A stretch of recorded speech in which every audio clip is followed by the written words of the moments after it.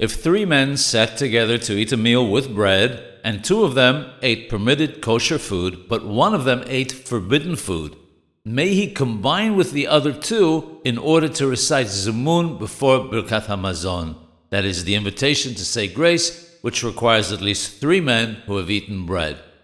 The Shulchan Aruch writes that if someone ate something forbidden, he may not combine with the others to say Zimmun. This does not only apply in a case where the person in question ate something forbidden by the Torah, but it also applies if he ate something forbidden by rabbinical law. Not only that, but a blessing may not be recited over such food before eating it or after eating it.